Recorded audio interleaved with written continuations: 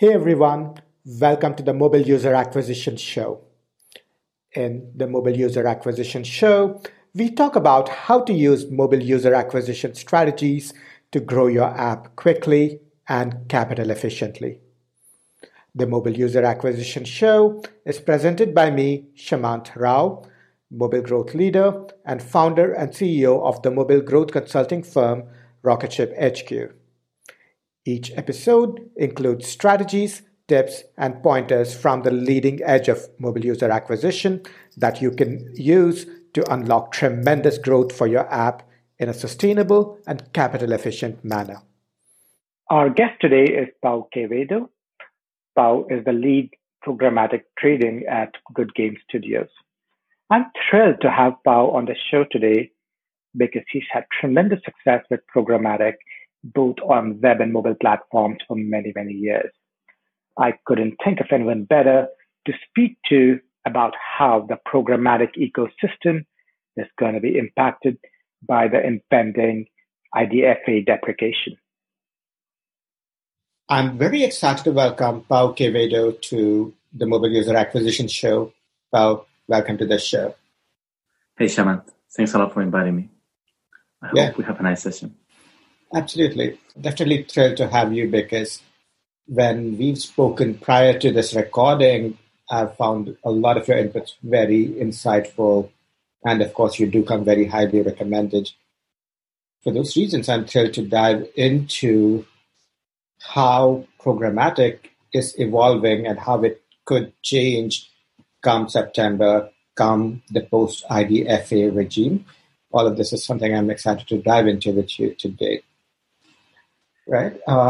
And a good place to start perhaps would be what would you say are some of the key challenges that marketers face while doing user acquisition on programmatic today? Mm-hmm. Well, programmatic means basically the automation of advertising. So inside the programmatic ecosystem, we use the DSP tools in order to buy traffic. And there's basically two types of DSPs, what we call managed and self. And right now, the biggest challenge that we see in the industry is to actually make self work as managed does. Managed, and they were able to compete with the duopoly and all the other players around. But for self has been a challenge for some. Even some companies actually try to in-house fully the DSP activities, even building their own bidder.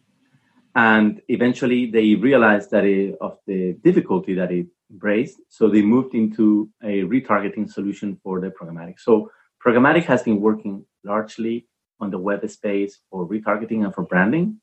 Performance was a bit harder. And in the mobile ecosystem, we work mostly with performance. So that's a bit harder as well. And inside that chunk of performance, the main driver of performance nowadays, in my opinion, is the device graph that the partners have, right? So for self DSPs that I was mentioning before, it has been historically really hard for them to create a device graph compared to the managed services. And that has been one of the main challenges, actually making self work. Yeah. For clarity and understanding, can you define what a self-serve DSP is? How does it differ from a managed DSP? And why a self-serve DSP would not have a device graph? Okay. The difference between to go one level above, the difference between an ad network, let's say, and a DSP would be the ad network is selling on CPI and the DSP is selling on a CPM.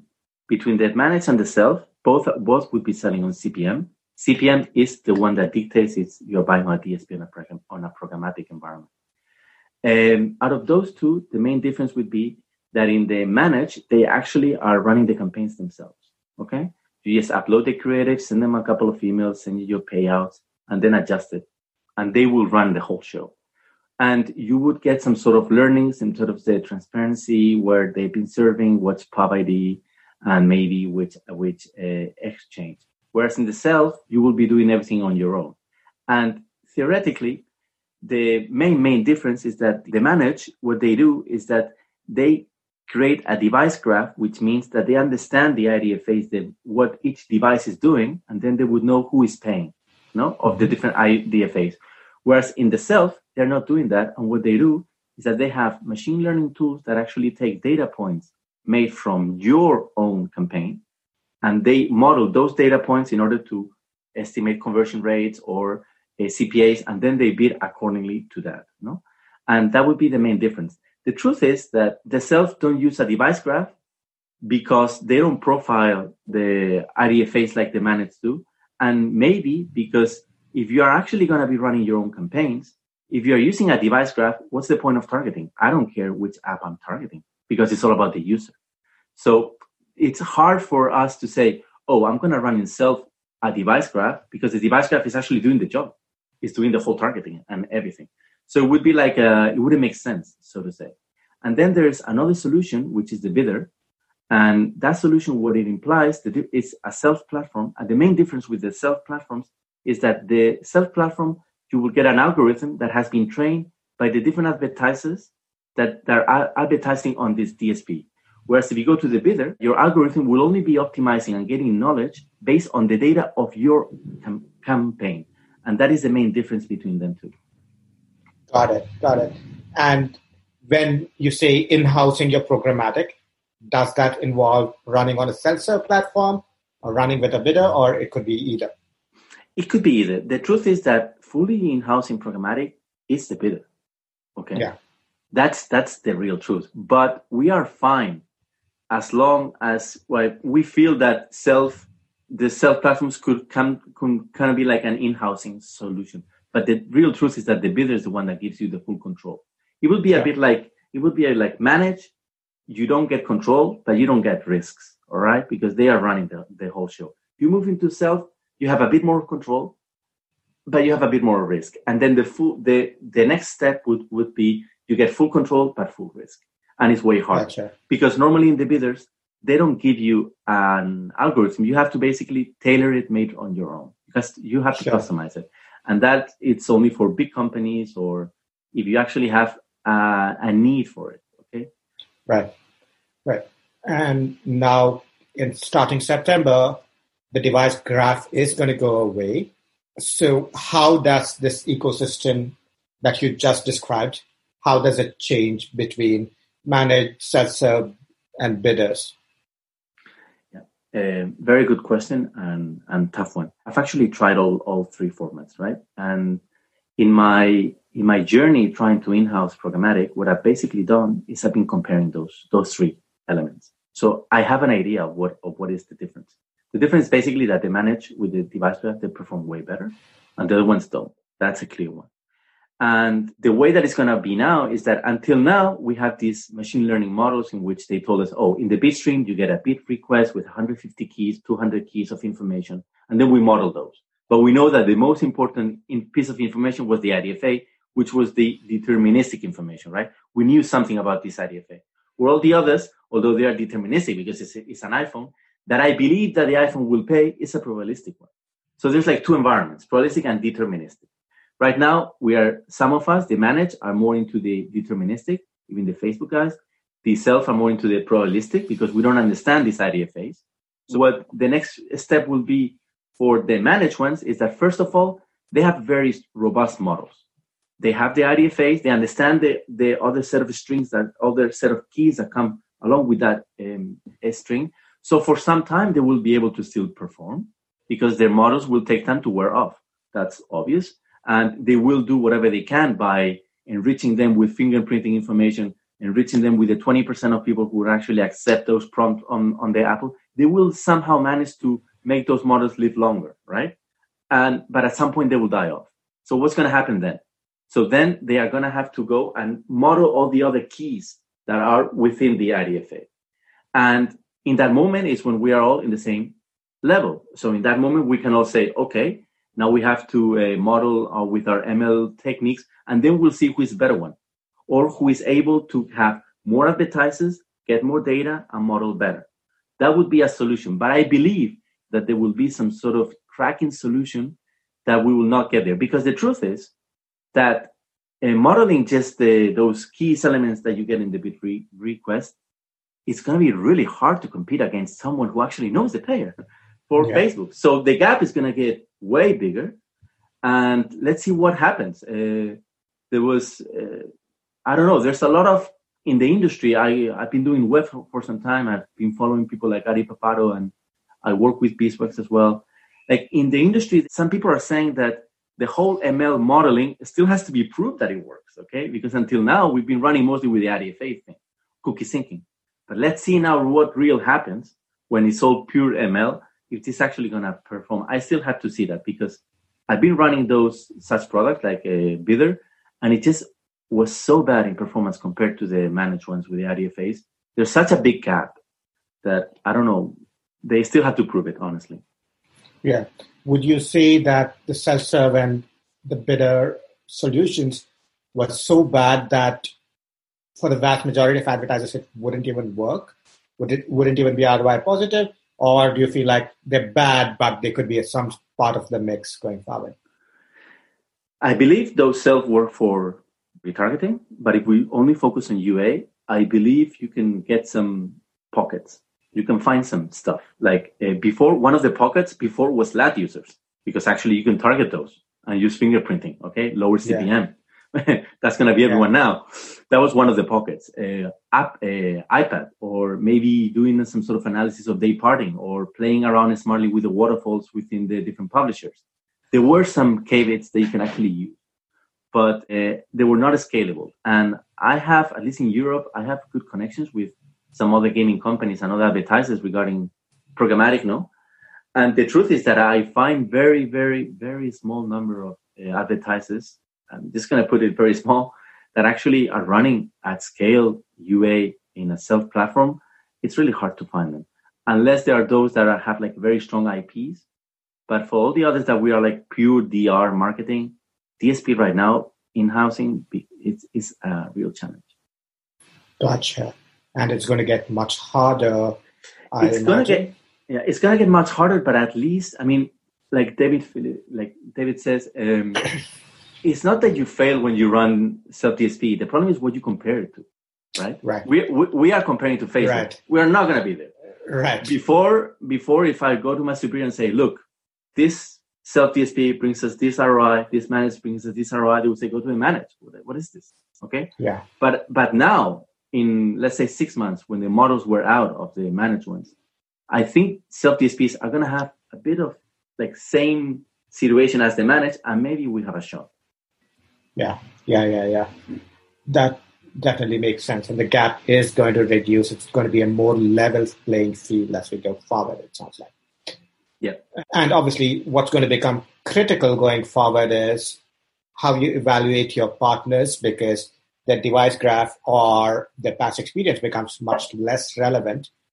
So how do you recommend that marketers should evaluate potential programmatic partners going forward? What might be some of the questions they might ask in a post-IDFA world to form this evaluation? Yeah. Just to clarify, pre-IDFA world, with our main focus when we actually onboard a partner or we actually talk to them is to find out if they're doing the device graph somehow, if they're looking at user level data. Okay? To what extent? How many keys of the log level data are they actually modeling? Are they only doing contextual? And that was one of the main questions, right? And right now that one is out, so that we understand that the importance of that one is a bit out. So now, normally people would ask stuff like, what is the, how do you call it, like the analytics or like reporting or the campaign setup? I don't really care about any of that as long as it performs. The important thing would be if we are now shifting to an ML environment where they are going to be modeling the bitstream data, you want to have, first of all, that they are listening to as much data as possible. That means the QPS, the queries per second that the DSP is connected to. How many bits are they listening per second? And you want them to have as much as possible. Secondly, you want them to have all the advertisers that are similar to you, so that they have algorithms that are trained in similar advertisers to yours, okay? And yeah, those would be like the main elements. But, and it all will depend on the algorithm. They can tell you whatever they want about how the algorithm is better than the others. At the end, you have to test it, because it's really hard to know. You can ask them questions like, how often do you refresh it? What kind of regression model are you using? Can give you some insights, right? or how many keys are you actually modeling, or how do you go from the install to the payment? How do you move down the funnel? How does your algorithm take that into account? Because some of them go event by event. Some of them, what they do is that they aggregate the different events and they blend them, no? And you can ask those questions. But the most important one until now has been, is it user level data or not? And that will probably go away now. Yeah. And when you speak of the other keys in the bid stream that they can model their performance off of, can you share any examples of what some of these parameters might be? Absolutely. We normally, in this one, it will come from a mention of the impression. It will come stuff like what device it is, what brand, what's the size of the screen, how many megabytes of RAM do they have, how much space do they have left on the phone. And depending on the vertical, you will be interested in different ones, right? Let's say if you're in the food industry, you might be more interested in, I don't know, like the location exactly, the GPS. No? For gaming particularly, we're very interested in the device, time of the day, publisher. Yeah, we model around 6 or 7. That's what I've done until now. And I found it not that much. I would have hoped to model even more, no? And the more you can model, the better. But yeah, around those 5 or 6 is the ones that we've been doing. Yeah. In some ways, this is going to become much like you operate with the SDK networks, right? Or would that be inaccurate to assume that? That's interesting because somebody was mentioning that the other day, right? It will be very similar to the SDK networks, but the SDK networks work on a historical weekly CPM. So historical how they do is that they calculate what they earned the last week, and they set up an expected CPM for this. And they're not real time, and they're not going for each user. So they actually don't really care about the log level data in that regard. They don't use that. They might use some keys like phones, like carriers or device phone or like some things like that, but they don't model out that so much, and they are not user because they go into they just pack it. Exactly. So it's not exactly like that, but they got a point. They do have a point there. Yeah. And I think the similarity definitely does stand out. Right. And you do programmatic buying on the web and mobile both. Mm-hmm. So how does your experience buying programmatic media on the web inform how things might change with programmatic on mobile post-IDFA? Well, in the programmatic web, this was announced earlier, and this was properly announced, right? They actually said, look, in March 21st, March 2021, third-party cookies will be out. You guys have to find a solution. They didn't eradicate it, because what has happened here is a bit different. And the solutions there are mostly circling around the publisher. They want the publisher to actually enrich their first-party data, to structure their first-party data, and that way they can send signals to us that we know that user is valuable, not because we know the user, but because the publisher says so, and I trust them, okay? So in the web environment, they are coming up with 5 solutions. One will be go back to contextual, okay? The other one will be first-party data, guys, build that up.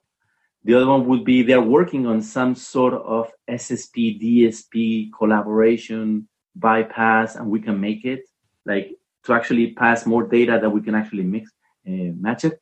I heard there are similar approaches in the mobile vertical. I heard about that. Then they have the panels, which I'm not very familiar with. It's more for big companies. And then they have that Google recently announced that through ML, they're able to think when an iOS conversion has actually taken place. They can actually attribute that through ML.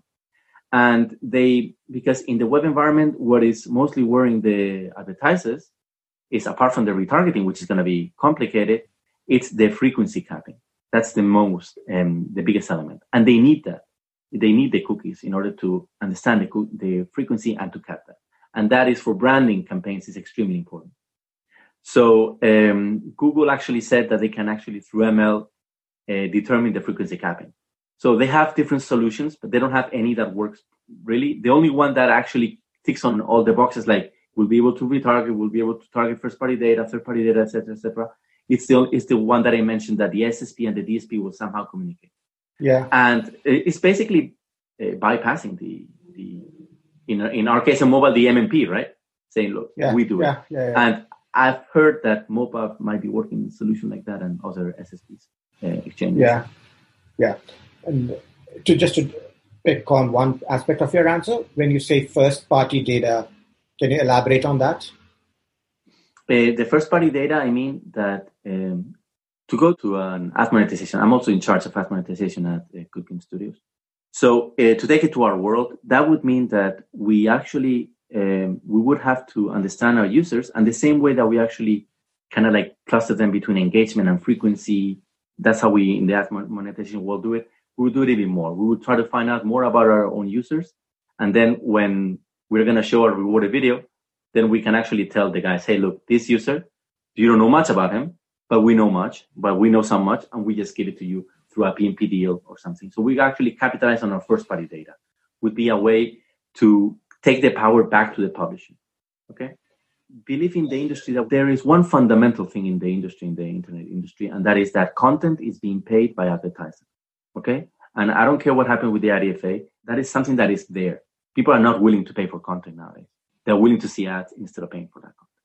Yeah. So if we agree that that's like the gravity of the whole internet, okay, that will apply here still. So that means that if I want to make more money out of my content, I also have to work on who is watching that content. How do I cluster them?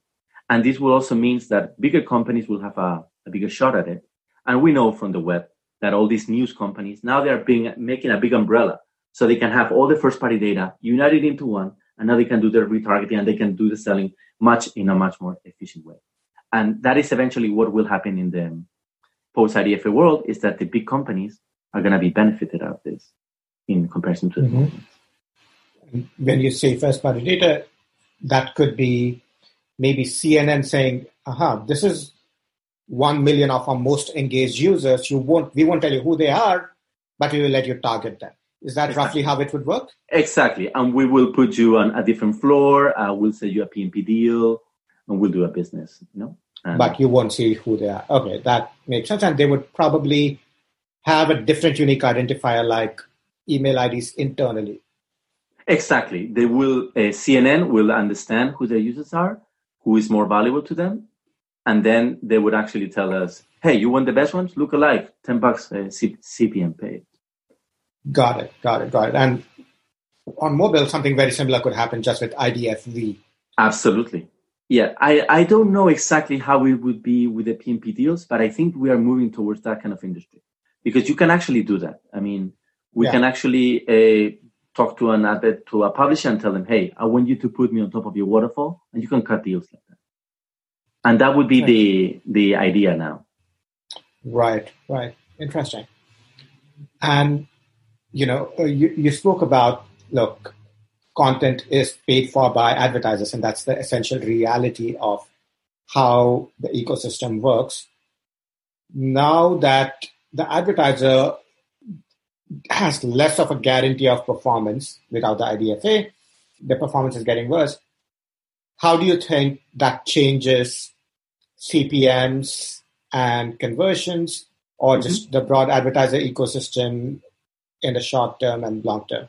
Okay, from moving from a deterministic to a probabilistic, what we're doing here is we're introducing noise into the decision making, right? The moment we have more noise, if we look at the CPIs is basically it's a mixture of the CPM and the CVR. So if we look only at the CVR, I can expect that we don't know the conversion rates of the users so much. Okay, we don't understand those IDFAs so much. We only understand the publisher where it's being served. So I could imagine that CPIs go up because we have less information on the user. Okay, but on the other hand, I believe CPMs will go down because as we know less from the users, we'll not be able to bid so high on them because we don't know them.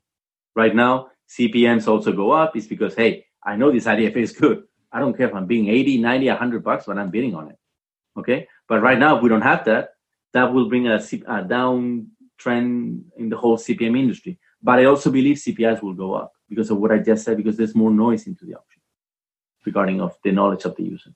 So those two elements, I want to see. I believe in CPMs will go down and CPIs will go up.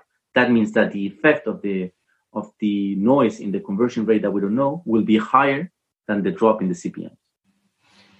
Interesting. Yeah. And very many variables, very many things that will shape up over the next couple of months, as we will see. Wow, this was fascinating. I certainly learned a lot, and this is certainly something I'm going to think about as we get closer to September. And this is perhaps a good place for us to start to wrap up. As we wrap, can you tell us how people can find out more about you and everything you do? Yeah, I work at Goodgame Studios. You can reach out to me on LinkedIn, Pau Quevedo. I'm always open to a nice talk about UA and sharing. And I believe that one thing that we mentioned before is that you mentioned how should we pick a partner in this post-IDFA? No? One of the things I forgot to mention is that I am actually looking for a partner that will actually help me navigate this madness. I'm looking for someone who's going to be prepared for this, who understands and who I can partner with. One of the big issues that I found with the DSPs was that they had a lot of focus on the ML, on the algorithm, but they didn't focus on the supply chain, okay? On understanding what's going on here, the supply path optimization, that kind of thing. And I believe that partnering with someone who understands the ecosystem the best will probably help you get better after this storm that is about to hit us. And that's one advice I would give is don't just try to partner with someone, try to learn with them, try to make them learn with you. And that's probably my best advice into that. Indeed. And we will, of course, put all of this out in the transcript and the show notes. For now, Pau, thank you so much for being on this show. Excited to put this out into the world very soon. Okay. Thanks to you, Shaman. Thank you for listening to the Mobile User Acquisition Show. If any of this was helpful or instructive, I would love for you to leave us a review or rating on iTunes, Stitcher, Overcast, or wherever you get your podcast fix.